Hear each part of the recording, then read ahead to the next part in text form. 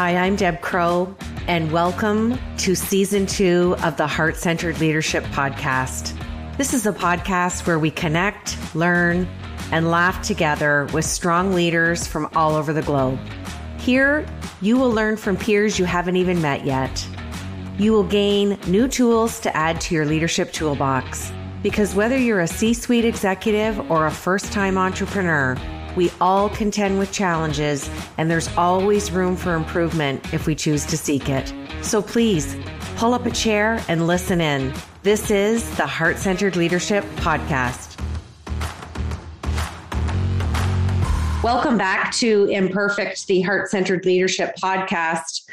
One of the things that has been a trend in building this global community is the connection with people, which you all know is my definition of heart-centered leadership. It is honoring your connection with people. But the other element of that is that this show is reconnecting people that have been separated for several decades, whether it be university, elementary school, a first job. And I want to reach out to the listeners who have messaged me, especially the first week of 2022, sharing that they were so happy to hear that I interviewed someone and that they had lost touch and reconnected. So I bring that up to you this morning because the gentleman that I'm interviewing this morning, Dan Norenberg, he came to me by way of Nicole Heineman, who was one of the most amazing executive coaches that I interviewed in season 1. She is all about authentic leadership. Her book, Who She is a woman of class and grace, and I just love her dearly. And she said to Dan, you should call Deb and get on the show. So here we are 3 months later. So Dan, I'm going to welcome you to the show because I have so many questions and I need to keep this within 30 minutes. So I am so glad to meet you. We get to see each other face to face, and I am delighted to have you on Imperfect. So welcome. It's a pleasure to be with you today. Morning your time, afternoon Central European time. Thanks for having me. You are a speaker, a coach, a consultant extraordinaire. We're not going to talk about how many decades. We're just going to say, like me, you're well seasoned. Yes. And let's jump into these leadership questions. First of all, thank you for gifting me your beautiful new book called Executive Ownership, Creating Highly Effective Leadership Teams. I know you quickly threw this in an envelope for me when you were jetting from Germany to Miami and wanted to make sure I got it. I read a lot of books. I get sent a lot of books. I love the look of this book. I love the feel of this book, but I love the realness and I love how heart-centered it is from page 1 to the end. So my first question is, this book is all about executive ownership. I mean, the title itself gives me goosebumps, but you've anchored it in 3 principles. And I would love for you to share with the listeners how you developed these principles and, more importantly, why you put them in the sequence you did. Well, in terms of the sequence, I'm not sure if I can recall them exactly in the sequence that I wrote them, but I can talk a little bit about that. First of all, let me say that thank you for your comments. I listened to your podcast. You've had several great guests on. You're very thoughtful, very intentional, and it's really an honor to be with you. And the comments that you make about the book, they make me feel good. I wrote the book initially because I simply wanted to have a reservoir or a place where I could collect the experiences of the 150 plus leadership teams that I've worked with over the last 15 years on 3 different continents. And that was my initial impression for the book. So it was just going to be a workbook for me. And then second of all, I got to thinking, well, maybe some of my clients would like to see how I use their experiences in this book. And so then I started thinking about my existing clients, and I thought, well, there have got to be some clients that are, outside of that. And so that's why I expanded, and that's when it became a book. And then Springer picked it up, and it's become a published piece of work. So that's a little bit of the backstory of the book. And for me, this whole thing around leadership teams is very significant because what I saw when I first walked into the C-suite was that I didn't come from being an existing CEO. I was in, let's say, middle to senior management, line management in California before I came to Europe. Because I couldn't get a job here being American, I moved to the consulting side. So I sort of came from the street up into the C-suite as a consultant and coach. And what I saw was, and probably your experiences as well, is that highly talented people, highly ambitious people, really with a lot of business know-how, but as an organizational unit, they didn't really work well as a leadership team. And one of the principles that I'll just point on, you asked about three, but I'm just going to focus on one, and that's what I call the Lincoln Law, or some people call it the oxygen mask rule. And the rule is on the airplane that we all hear on every flight with every airline to every destination is that in the case of a turbulence, take the mask first, help yourself first before you could help others. At first glance, that might look sort of greedy or self-centered. But what I saw and why that relates to my book and leadership teams is that also often these guys, men and women in the C-suite, from the very first day they step in there, they have so many issues to deal with.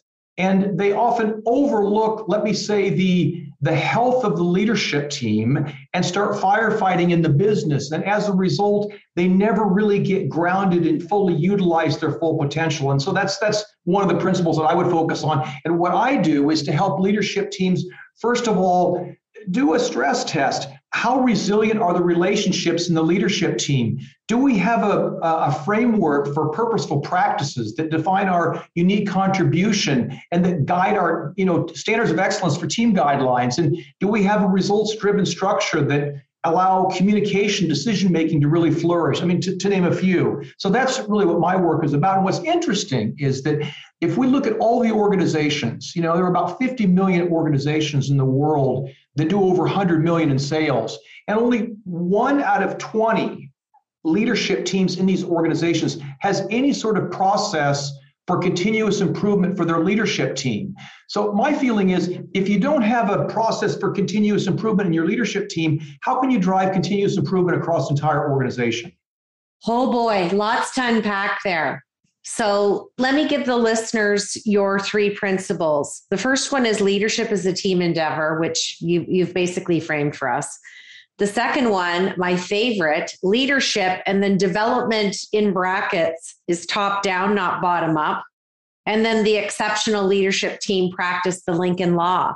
I just frame it in a different way. And this is what I love about talking to other coaches is we kind of put into the mix of what we offer the combination of our upbringing, our life experience, our academic trajectory, our work trajectory, and all the exposures and experience that we've had to good, bad, and indifferent leadership. So when you talk about the Lincoln Law, it's that self-care piece, but that self-care piece cannot be developed or even derived or set as a foundation until that leader looks in the mirror and does the inner work, the self-audit, and says, I am self-aware. So I love that. And it lends nice into my next question. So my next question has had permanent residency right back to season 1, episode 1. And every leader has been asked this question. What imperfections does Dan bring to his heart-centered leadership? Laughing is allowed? Jokes? Well, I'm just reflecting because I think the way that you frame that question is very true. We are a product of all our experiences. And, growing up, I grew up in the Midwest and, big football country and things like that. I developed rather late in life as a young boy. And so I was rather small when some of my peers were, already, their voice had changed and they were already over 6 foot and I was still sort of struggling. And in that same picture, my father was the high school principal of our school. Let's say a good principal, but one that really set the law and the discipline. So let's say around the town, there was a certain population of students that weren't, real keen on my father. And of course, they weren't going to take my father on. So the next best thing was Dan Norenberg, who was like probably half their size. So I developed sort of a process, long answer to your question here, but I sort of developed this need to really be liked and to try to keep people happy and amused and entertained and to sort of for self-preservation, if you will. And then as I moved through life and got into my first leadership roles in California, I really saw that being liked can also be a setback, can also be a bit of a hindrance for a leader. And there I learned how to overcome that by seeking to be respected as opposed to seeking affection. So I would say that was one of my imperfections, starting out, was this real strong desire to be liked. And I think a second one had to do with growing up, maybe comparing myself to others. And, and my father really reminded me, said that's a really dangerous proposition to compare yourself to others, because we as human beings are as unique as can possibly be described. So he said, whenever you're comparing yourself to someone, you're either going to think that probably you're better than them, which is certainly not a good place to be, or you're going to find that you're not as good as them, which also leaves you sort of not in a good place. And so what I learned through those conversations with my father and some other really good bosses was not to compare myself to others, but to look how I could learn from them. So I seek out people like, my mentors include guys like Dr. Marshall Goldsmith, Alan Weiss in Rhode Island, and Dr. Yuri Boschak, who's a Canadian who runs the Global Forum for Strategic Learning and Leadership. So I've tried to align myself with, really movers and shakers who really challenge me. I don't compare myself to them, but I do actively seek to learn from them. I don't remember who said it, but I know Warren Buffett talks about it a lot.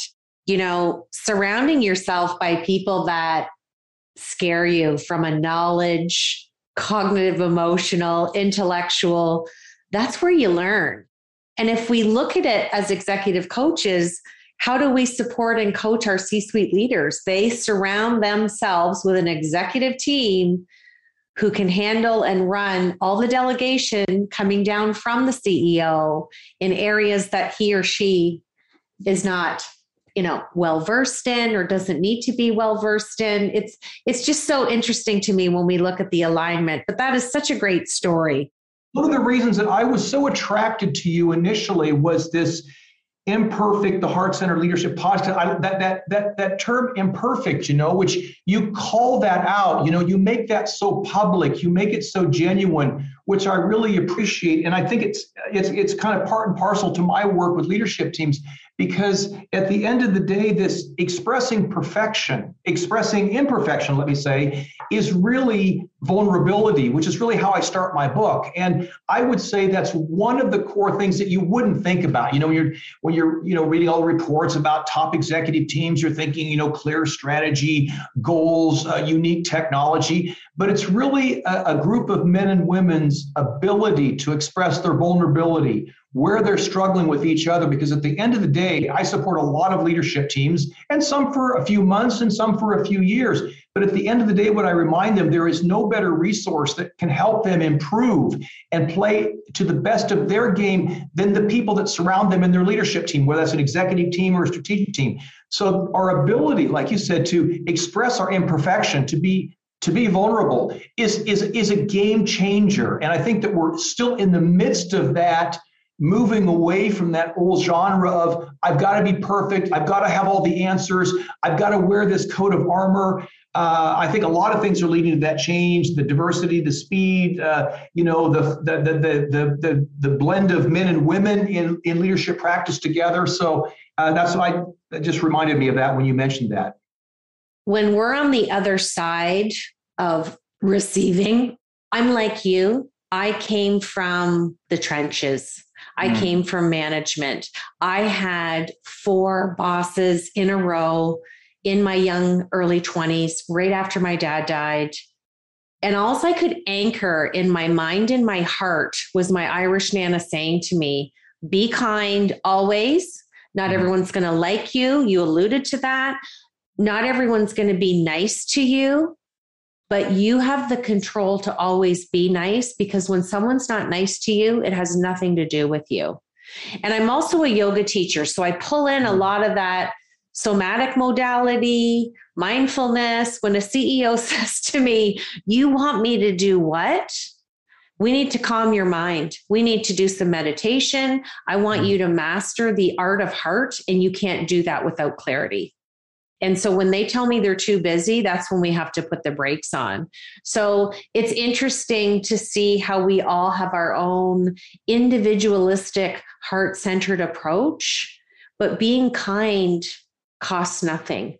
Being kind, you don't have to have initials after your name. One of the proud things that I'm trying to do with this podcast is to show everyone in the world that we're all leaders. It doesn't mean because you have stature and title that you're automatically a leader, because we've seen many leaders who have that and are not heart-centered.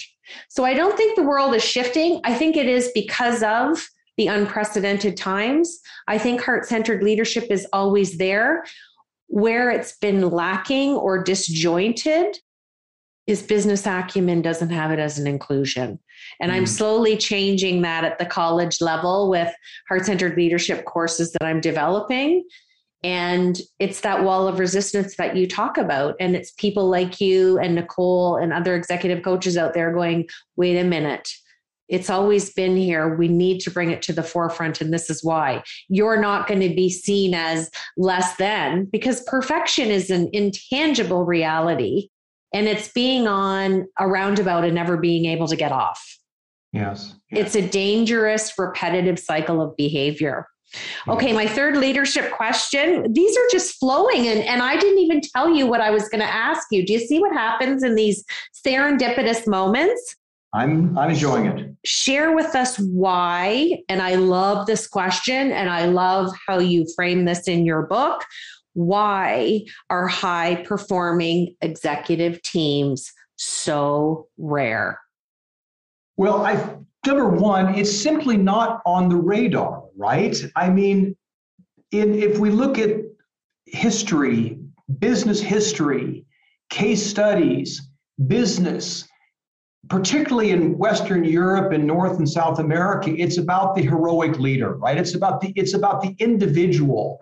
And all through time, we sort of put this, primarily men and to a lesser degree women, unfortunately, on this individual part. And I believe that we've spent, and we sort of constructed our whole leadership development now around individuals. So while individual leadership development is important and it is vital, no matter what kind of team construct you look at, whether it's a symphony, whether it's a football team, baseball team, cricket team, rugby team, whatever, these group of men and women spend a lot of time with a coach working and learning together as a unit. And in business, unfortunately, we spend far too much time coaching players and not investing in the leadership team. And often human resources, which is a vital function, is often working, let's say, maybe to the middle level of management. And when I'll inquire to someone in learning and development or HR about, well, how is the senior leadership team, getting support for the challenges, that they're facing, I'll often get like, that's out of bounds for us. They do their own thing, or maybe occasionally they'll go off into a country club business school type of thing. And so I think that's one of the reasons is that, number one, the majority of tools and processes and inventories that we've built to measure leadership effectiveness and to support leadership has been based on the individual. It hasn't been based on the team. And I think that's going to change. I think this is a big game changer. I think that organizations that begin to put more of a focus on developing leadership team effectiveness will have cascading effects on organizational culture, on business results, on strategic effectiveness, and just being a better place to work. I'm just going to give a mic drop amen to that. What's interesting to me is I lost 5 executives 10 years ago when I was case managing because they worked their way up the ladder. They swallowed their ideas, their pride. They wanted to just stay focused on hitting that proverbial glass ceiling and getting to the top. And they participated in toxic positivity. And they didn't realize it until they were at hospice. It was very, very sad. But it was such an eye-opener for me. And it made me realize when I transitioned into coaching, this is legacy work. If we can help more executives share their imperfections share engagement as a whole for the team, factor in, the principles that you talk about at the beginning of your book. It is top down, but doing it in a healthy, vital way and showcasing that imperfection. And you can do that as a heart-centered leader. So you talk about, my fourth question, you talk about creating an ownership epidemic. How serendipitous is that right now? Your book comes out, you've got this proposed in there. And my favorite part was the 3 levels of engagement that you talked about in your book. Give us an overview on this and tell us how it really impacts business. Well, I use a metaphor. I use a short story that some people are familiar with to help draw this distinction. But some people have heard the story before about a man or a woman that goes in to check into a hotel. The hotel clerk checks the person in. The man sees a cute little dog standing in the corner and walks over and he says, does your dog bite? And the guy says, no. The clerk says no. And the man reaches down to pet the dog and the little dog just about takes the guy's hand off. And the guy turns to the clerk and says, I thought you said your dog doesn't bite. And the clerk said, well, it's not my dog. Now, some of us have seen that story in other contexts, but there's a whole piece of engagement behind this metaphorical story because the clerk did his job. He was responsible. He checked the guest in. We could probably even assume that he was accountable. He's probably accountable for the petty cash. The difference between responsibility and accountability are that responsibility can be shared. Accountability is owned by one person. But what this clerk didn't demonstrate, he didn't demonstrate ownership, because if he'd really owned the customer experience, he wouldn't have let that man get near that little ferocious dog. And this happens so often in business where a leader will say to me, I've really got to delegate more ownership into my business.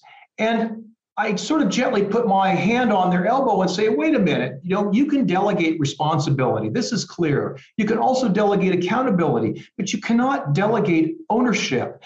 That's a voluntary practice of wanting to play into the game to pay forward with a deeper level of engagement. And this takes a little while. And this is why, to create a culture of ownership, you need a top-down approach to leadership development. You need leaders that can express their vulnerability, that can show their gratefulness for people and the contribution they make, and that human presence that they bring, and showing trust and giving people that's a little more leeway in doing things. And by doing so, that's extending an invitation to join the ownership culture.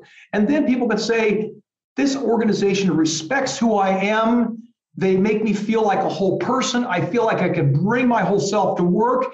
And as a result, I want to help these people win in even a bigger way, more than my ordinary job. It isn't just about doing more. It's just about thinking deeply about the impact and presence that we bring to a situation. Impact and presence.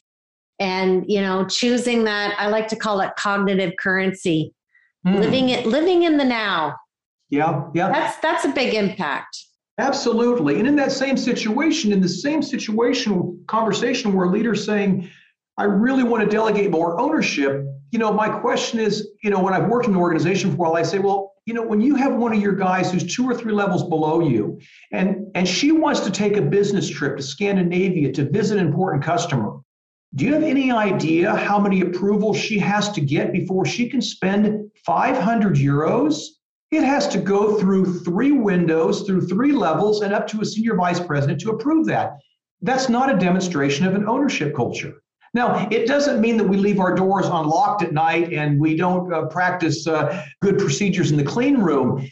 But we've got to also look at that ownership comes at a cost. If we want to create a culture where people feel they want to give more, then we have to trust them. Absolutely. Okay, I didn't tell you we were going to do this, but I just feel we have to. I love your Norenberg's 90 seconds on YouTube, and we've talked a lot about liked versus respected, and that is the actual scenario I'm going to give you. So I've got my cell phone. Okay. I'm going to ask the question. I'm going to hit the 90-second timer. First time we've ever done this on the show. Do you see how creativity just lands up being spontaneous here? Okay, here's the scenario. When I first started coaching 11 years ago, a CEO said to me, in the manufacturing sector. Not that it matters, but I want to set the stage for you. Deb, I really love all this heart-centered leadership, fluffy stuff. And you're right. If I was a heart-centered leader, everyone in the plant, my management team, my executive team would like me, but I certainly wouldn't be respected. So hold on. I'm going to start the timer. Here we go. Well, as you just described, Deb, this CEO is struggling with this desire to be liked and doesn't recognize the value of being respected. So here's Norenberg's 90 seconds, and you've already started the clock. What I would remind this CEO is that we all have a natural desire to have a sense of belonging and to be liked. This is natural. This is human. No man or no woman is an island. At the same time, though, as we move into a business context, being liked by peers is something quite valuable, particularly at an individual contributor level. But as we begin to move up the ladder into leadership, so the so-called leadership pathways, if you will, team leader, leading other leaders, leading a business division, and ultimately becoming the CEO, I then am representing a very broad, diverse band of people. If I'm pleasing the R&D people, I'm going to upset the salespeople. If I please the legal department, I'm going to upset the sales department. For a matter of self-preservation, the more I try to please everyone, the less effective I'll be as a leader. So by being respected, that is being consequent, consistent, is a far better practice for leaders and CEOs to be respected as opposed to liked. 90 seconds. I love it. Thank you. Sharing is caring, and caring is heart-centered. Can I give you a little backstory on that? Just absolutely. This Norenberg's 90 seconds, which thank you for your comments on that. And I do enjoy doing those. You know, I'm a member of Marshall Goldsmith, one of the leading coaches in the world. He wrote the foreword of my book, and he has a program called the 100 Coaches Program. He has 100 coaches in the USA and 100 coaches in Europe, of which I'm a part of. And Marshall has really not only opened up his heart, he's opened up his treasure chest of tools and said, I just want to share with you guys generously, and then I want you guys to pay this forward and to share it. So I want you to look for opportunities where you can give back to humanity and community without charging people for things at some point in your life. He doesn't put any demands or any kind of restrictions on it. And during the COVID lockdown time, I thought, what could I do that I could leverage some of my coaching experiences that are all true experiences, make them anonymous so I can protect the confidentiality, but share that back with the community of learners so that should they ever be in a situation like this, maybe they have an additional insight to help them be more effective. So I've really got to thank Marshall Goldsmith for the inspiration to create something and be generous and share that, as he has done with me and many others.